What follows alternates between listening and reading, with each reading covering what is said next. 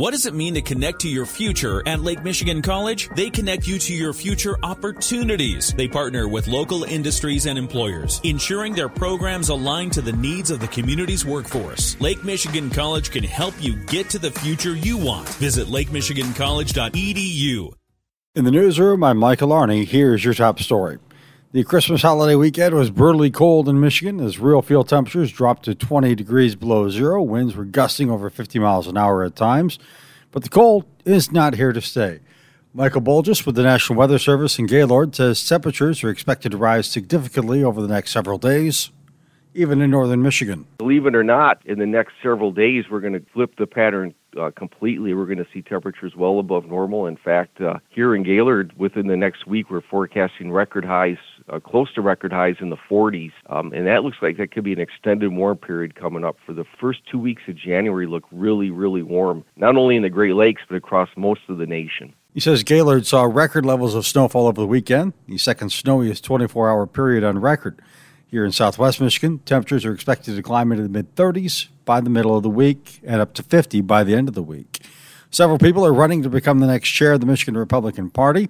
They include former Secretary of State candidate Christina Caramo, Lena Epstein, former Attorney General candidate Matt DePerno, Billy Putman, and entrepreneur J.D. Glosser. I decided to throw my hat in the ring because the lack of leadership I observed from the Michigan Republican Party, which resulted in delegates not understanding or knowing what their role is, what they're supposed to do, not understanding how conventions work. Glosser says he still supports former President Donald Trump and believes he was cheated out of the election, but he's not sure who he's going to support for president in 2024. There'll be a candidate forum January 9th at the Suburban Collection Showplace in Novi. Ben Harbor Area Schools Board of Education has extended the contract of interim superintendent Kevin Butts. He took over when Dr. Andre Townsell left over the summer. After a meeting last week, the school board voted to extend the contract for Butts through June 30th. His previous contract ran through the end of this year. Butts received a rating of effective at his performance evaluation, also held last week.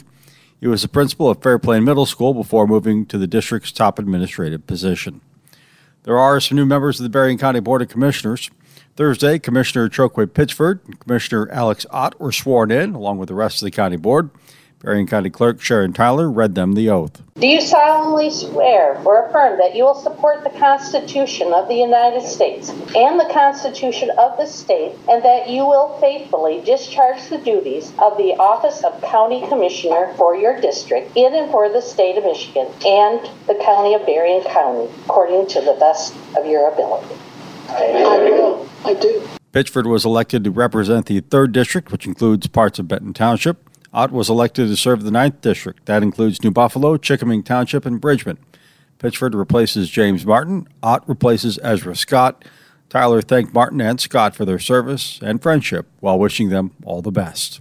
Michigan remains losing population, but the losses have slowed from previous years.